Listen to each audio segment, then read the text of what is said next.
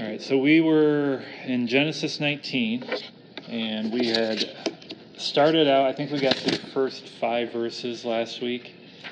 Does anybody remember what was happening in those first 5 verses?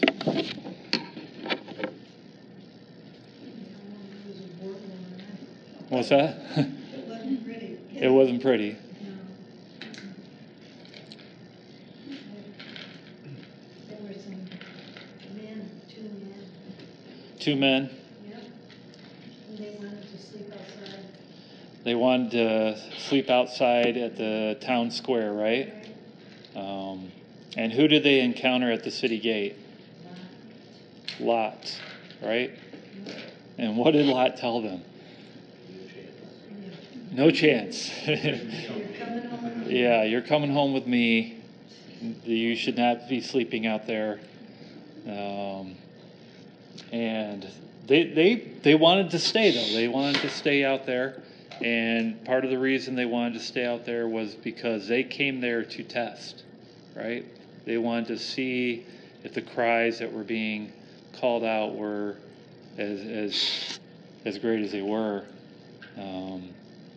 And so, but Lot persuaded them. He probably dragged them by the arms into his home. And what did Lot do for them? Do you guys remember? Yeah, he prepared a feast, right? Just like Abraham, we see this in Lot. Just the generosity, the hospitality. He's looking after his fellow man, not really understanding who these 2 really are. And then what happened? Do you guys remember? Who came to Lot's door? All the men, right? Young and old. Every single one of them. And what did they want? They wanted to have their own way with these 2, right? Where are the 2 men that we saw enter the city? Bring them out to us that we may know them. And so we see that the whole place. Remember, Abraham had been praying, right, or interceding with God. Even if there's 40 people, even if there's 30 people, and he went down to 10. Even if there's 10 righteous people, will you withhold your judgment? And God said, yeah, for 10 I will. We see here there wasn't 10, was there?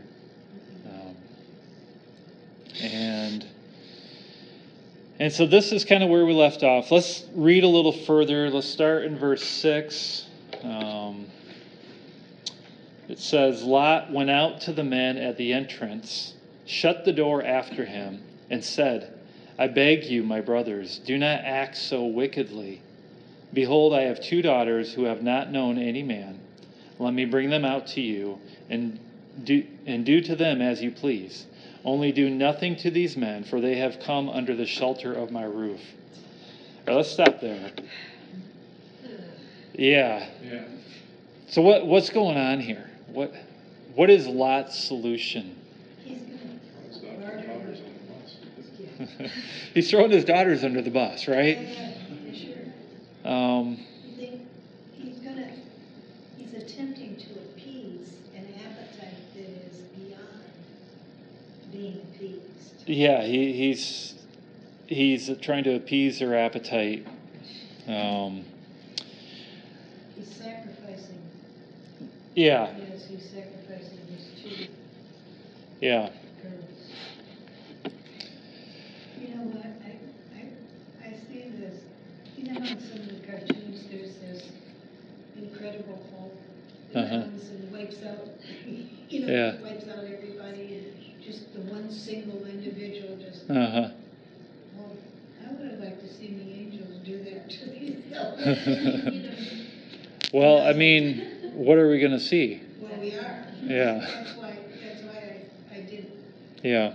I say to myself, God has a better plan than yours, or yours is a cartoon, and yours is total annihilation. And God has a better plan than Lot as well, right? Thank God. Yeah. And some of this is, we'll read, if you go to the book of Judges, you see a similar story. And unfortunately, it has a worse ending. It's a woman who gets raped and, thrown to the wolves, basically, and so, in some aspects, we do see a lot sinfulness here. It's kind of a sinfulness mixed with a righteousness, because he is trying to protect these two men. His plan's not good, but it's, I don't know what his daughters must have been thinking at the time. He's leaning on his own understanding. He is, And, yeah. And though he was like his uncle in the spread that he put out, he wasn't like his uncle in the prayer. Yeah. We don't hear a lot petitioning Yeah. God for intervention. Yeah, he's trying to come up with his own solution to things. But there's some things that he says that are true, though, right? What does he say to the men in verse 7? Yeah. He points out their wickedness. Don't do this. Yeah, he's pointing out their wickedness. He's calling evil, evil. And so he's to be commended for that. How often in the world today do we shy away from calling evil, evil? But the fact that he wants to sacrifice his two daughters goes to the fact that he thinks natural affections quote unquote, which would be even this. But if he gives up his two daughters, that'll quell the riot, kind of thing. No. Yeah, it's not a solution. No. But he thinks it is, and so he offers up his daughters. Only do nothing to these men, for they have come under the shelter of my roof, and so they're under my protection. You cannot harm them. Yeah, I know. It's not fully logical. Yes, I understand that. Let's look at how they respond. Look at verse 9. But they said, "Stand back." And they said, "This fellow came to sojourn, and he has become the judge. Now we will deal worse with you than with them." Then they pressed hard against the man Lot and drew near to break the door down. Let's stop once more. What is this response that we were seeing from the men of the city? Get out of our way. How about we give you a taste of our medicine? Yeah. I think it's interesting. They know that Lot is not one of them, right? You came to sojourn with us, but what are you doing? It's reminiscent of Moses and the Egyptians. Who made you? Well, that was the Hebrews that said that to him, but he intervened, quote unquote, and killed an Egyptian because he was beaten up one of his kindred. Yeah. And it's like, who made you? These guys are saying, what do you have coming in our town and setting down your rules? We got our own. Yep. Yeah, who made you our judge? Yeah, exactly. How about you step aside and we just proceed? Yeah. Have you guys ever heard anybody say that before? Who made you our judge? Yeah.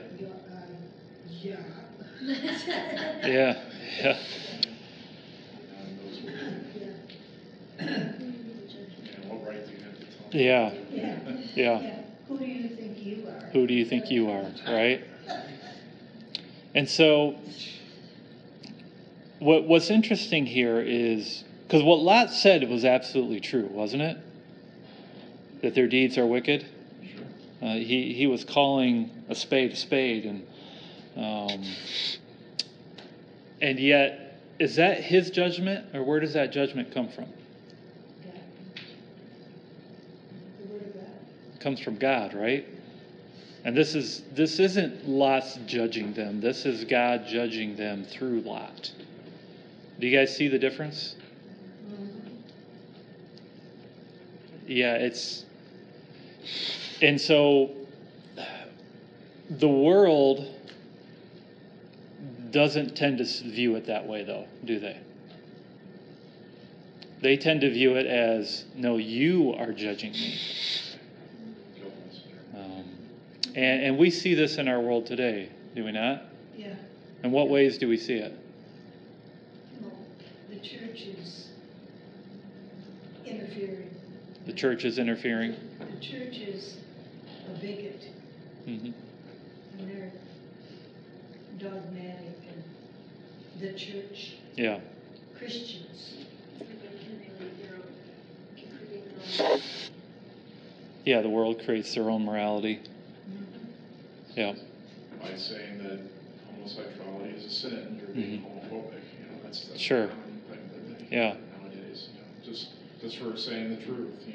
That's And so here, I'm sorry. go ahead. No, And so here again, we have another picture. Is Christ saying to Paul, who was Saul, why are you persecuting me? Yeah. Christ says to Saul, why are you You're persecuting me. Yeah. Who are you? Yeah. So when these people are persecuting or attempting to persecute the church, someone's paying attention. Yeah. Yeah. Yeah, and I even think of like some things that I've heard today are, you shouldn't, like, especially when it comes to politics and stuff, don't legislate your morality. That type of language, which I find ironic because all laws are moral to some extent. Yeah. Well, let's just throw off all the rules then. So you don't mind if I go steal your car, or you don't mind if I go punch you in the face, because don't put your morality on. Don't legislate your morality on me. And so it's particular morals they don't like, and but when we think about this, it's the church isn't judging to the extent that we are the ones who are judging. All we're really truly doing is communicating what God has said. And so the judgment comes from God, not from us, and there is a distinction there. But it's hard to get the world to understand that. And so, some of that has to do with the way we go about doing it and communicating. But I think part of it too is the world is blind to it, and we're going to see blindness in just a second in this passage. It goes back to Moses. Moses was just reiterating what he was told by God. Yeah. Yep. And the people rebelled against Moses. Yeah. More than once. Yeah. It's very similar to, hey, Yeah. you're really rebelling against the one who knows best. Mm-hmm. Yeah. What were you going to say, Bobby? So your point about legislating morality, because I've said that quite a bit, because I don't believe we can legislate morality into existence. And I think we've gotten to this point now where we just throw more and more legislation, more and more laws, and we're not seeing things get better, right? Yeah. Yeah. That's kind of where, when I say it, that's where I'm coming from, because, and then again, we see the world's definition of morality. If we based everything and we go back to the Ten Commandments, right? We shouldn't need more laws, right? Like stealing a car it's written in there. Yeah. But now we have to say, you can't steal this, and this is what happens if you steal this thing, like it's just constant legislation. And we've seen it recently with the gun laws and everything else. It's like, we know we shouldn't murder, but now you gotta throw more laws into existence to try to prevent gun murders, right? Yeah. You know, so, and I think it's even to this point, like where things are in Sodom and Gomorrah, what these guys are doing, what we see in the world today.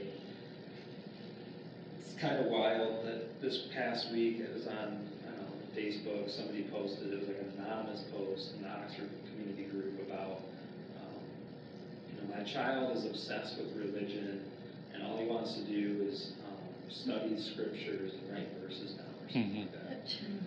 Oh, horrible. Well, so I said, I was trying to be, as practical as possible with this, sensitive in situations. I said something along the lines of being obsessive over scripture is much better than being obsessive over anything the world has to offer.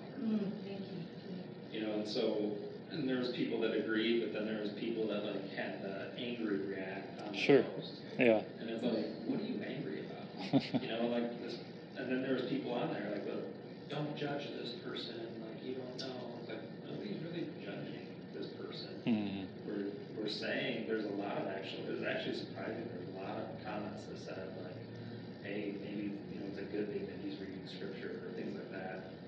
But there was all this opposition of you guys don't know what she's going through or whatever. It's like, no, we really don't, because the context is limited. But all we're saying is, hey, maybe it's a good thing.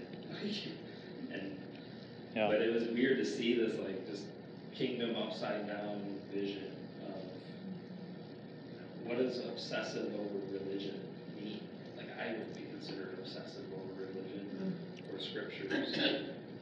Maybe there is this other extreme side where this child has some sort of mental thing going on, but again, if my child has a mental condition and he was obsessed over scripture, I would let him be obsessed over scripture. That would be sit in your corner bedroom, whatever, closet, and be obsessed over scripture if that's how you're going to live the rest of your life. Yeah. That wouldn't what I would want necessarily, but if he had some mental issue, I would choose that over anything else. Yeah, there's. No matter. Yeah, it can only help. It's not gonna make things worse. Yeah. Legislating morals, I always say you can't legislate love. You can pass all kinds of laws. Well, sure. Yeah. But you can't legislate loving your neighbor as yourself. Yeah, and this kind of gets at what is the purpose of the law, and when Calvin and Luther they kind of laid down a threefold purpose of God's law. One was it is a restraint of sinfulness, and so the fact that we do have a government that has some type of morality legislated, it does prevent chaos, right?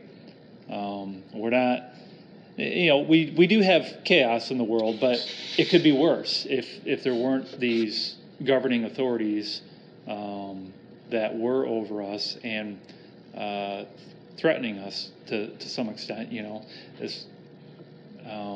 and so that's one thing that we do see. If you look at in the book of Romans, Paul talks about how God has appointed rulers over us for those things.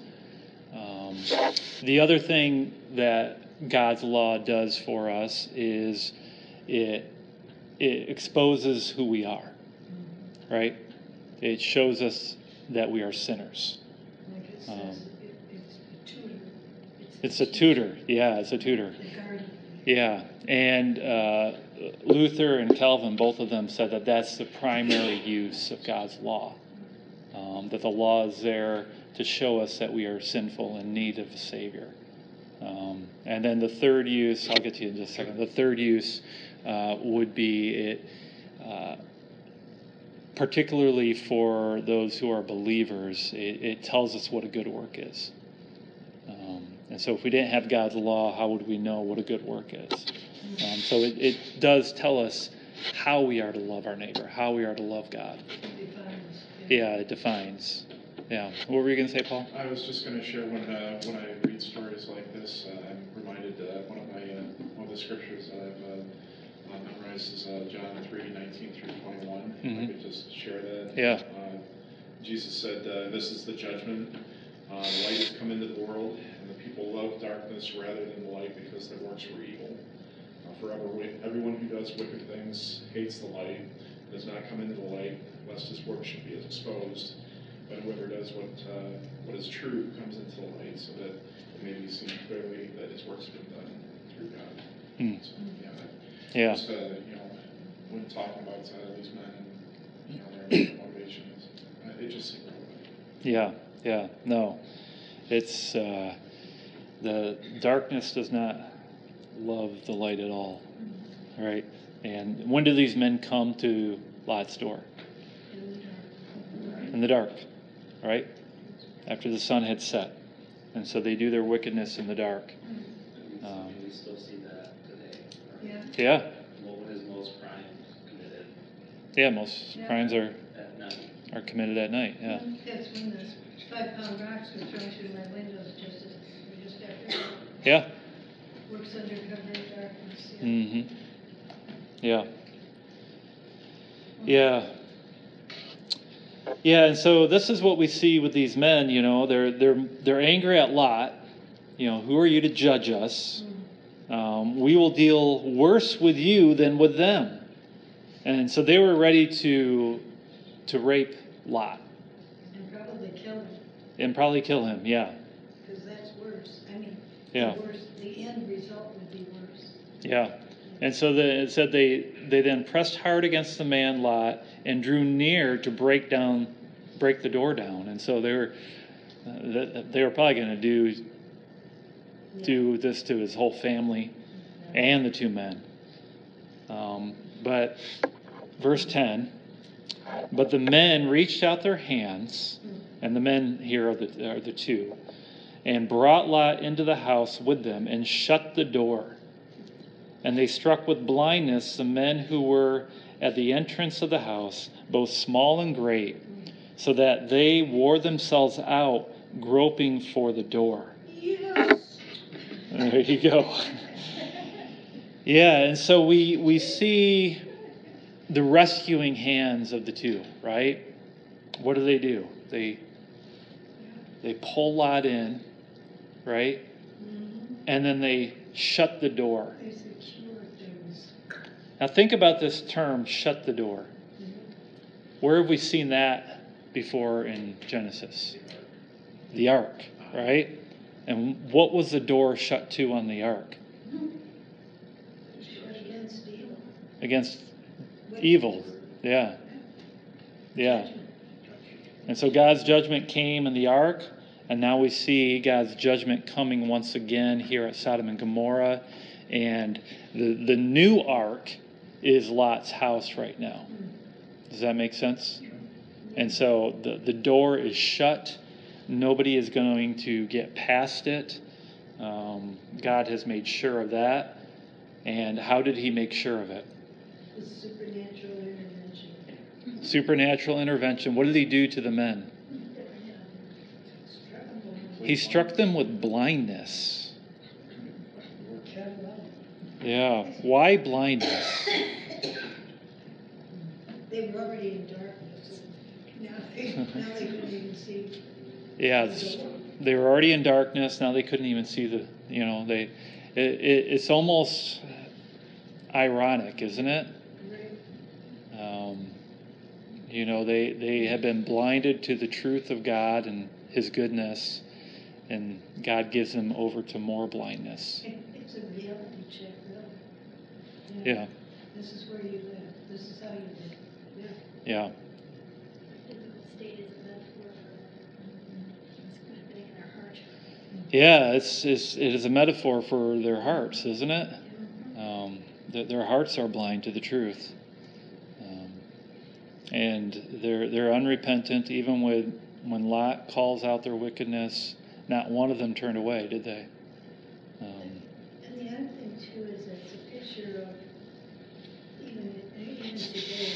there's very few here on the inside Yeah. attempting to do right. And there's a whole horde Hmm. city coming against them. Yeah. If God be for us, who can be against us, Yeah. right? And it's just like you talked about the powers and authority over us right now as protection.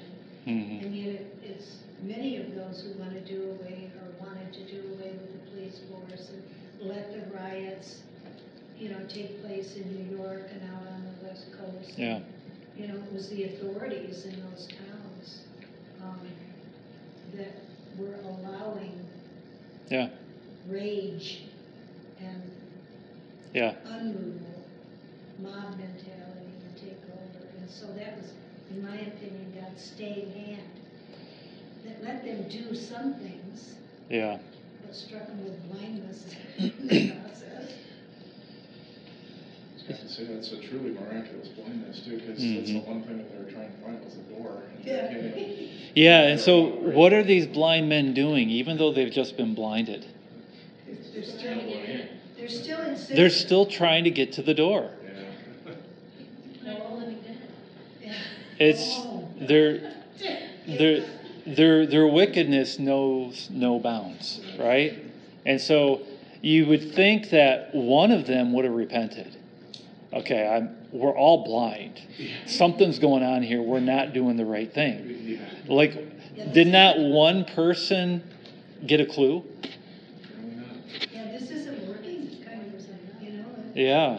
But it's James, isn't it? It's James, the book of James, where it says that once lust has, sin becomes lust, and lust becomes sin and death. Yeah. Death. Yeah. And that's what they're facing. Yeah. Soon, is death. Yeah, and it's crazy, It says they wore themselves out groping for the door. I mean, that's insane. It's pretty descriptive, isn't it? Yeah, Yeah. yeah. But it shows how deep seated that sin can go when you grab hold of it and make that your God. Yeah. You will do anything to fulfill that desire. And you know what? This person sitting here you're looking at has been there. Yeah. I mean, a brand up from the fight, Mm-hmm. the addictions and the enemy had full sway Yeah. until the Lord said, no, that heart belongs to me. Yeah. Yeah. And that's 36 years of age. That's really what needs to happen for all of us, because we're all in that position. Amen. We're all sinful. We're all wicked. And unless Christ grabs us out of that, that's where we'll That's the best remain. thing we can taste. Yeah. The best thing we thought we were tasting was the wickedness and the sinfulness, the gratification, quote unquote, Yeah. of that, until Christ gave us a taste of life and light and goodness and grace and mercy. And Makes me think of that mercy me with the Wickham song, Then Christ Came, Mm-hmm. yes, changing everything, took Yeah. my sin and shame away. Oh, Yeah. oh, yeah. Yeah. yeah, yeah, I live to tell the truth. Yeah. Yeah. Well, we'll have to stop there because we're over time. But does anybody have any thoughts or questions before we close in prayer? Maybe one thought in our small group this week we were studying in 2 Peter, and he references righteous Lot. I think it's like 2 verse 9, 2 verse 7, 2 verse 7. So Yeah. it's just kind of interesting that God's favor was on Lot through all this, even though Yeah. he was still a despicable guy. Yeah. But he got called righteous Lot. That seems ironic to me, but it seems kind of contrary to his behavior. So it was just an observation we had, but some of the rest of what Peter's talking through in that section is is a lot of still showing how God, despite all of these things, he will still make himself known. Yeah. Because he is a righteous God. Yeah, and so, if God calls Lot righteous, he's righteous, Yeah. right? And David, a man after his own heart. Yeah. I was just thinking of that one. Yeah, and so this This is, an interesting observation. but that's all of us, Yeah. right? Absolutely. I mean, the only righteousness that we have comes through Christ. And so, same thing with Lot. You see great things with protecting these two men, giving them a feast, and yet then he's ready to throw his two daughters out the door. Right. It's like, what in the world? And yet, he was the one chosen by. Yeah. And so, but saved them all. God saved them all. God saved him. Yeah. Yeah. All right. Well, let's pray. Father, we do thank you for your word, and we thank you for how you protected Lot and his family, and how you wouldn't allow Lot to go through with his solution, but you had a better solution. And so we do praise you for that, and we pray that you just continue to work in our lives, Lord, because we still have darkness within our hearts that you need to flush out of us. And Lord, it can only be done by your grace. And so we thank you for your Son. We thank you for what he did on the cross for us. And we pray that you would just continue to work through us through the power of your Holy Spirit. We pray this in Christ's name. Amen.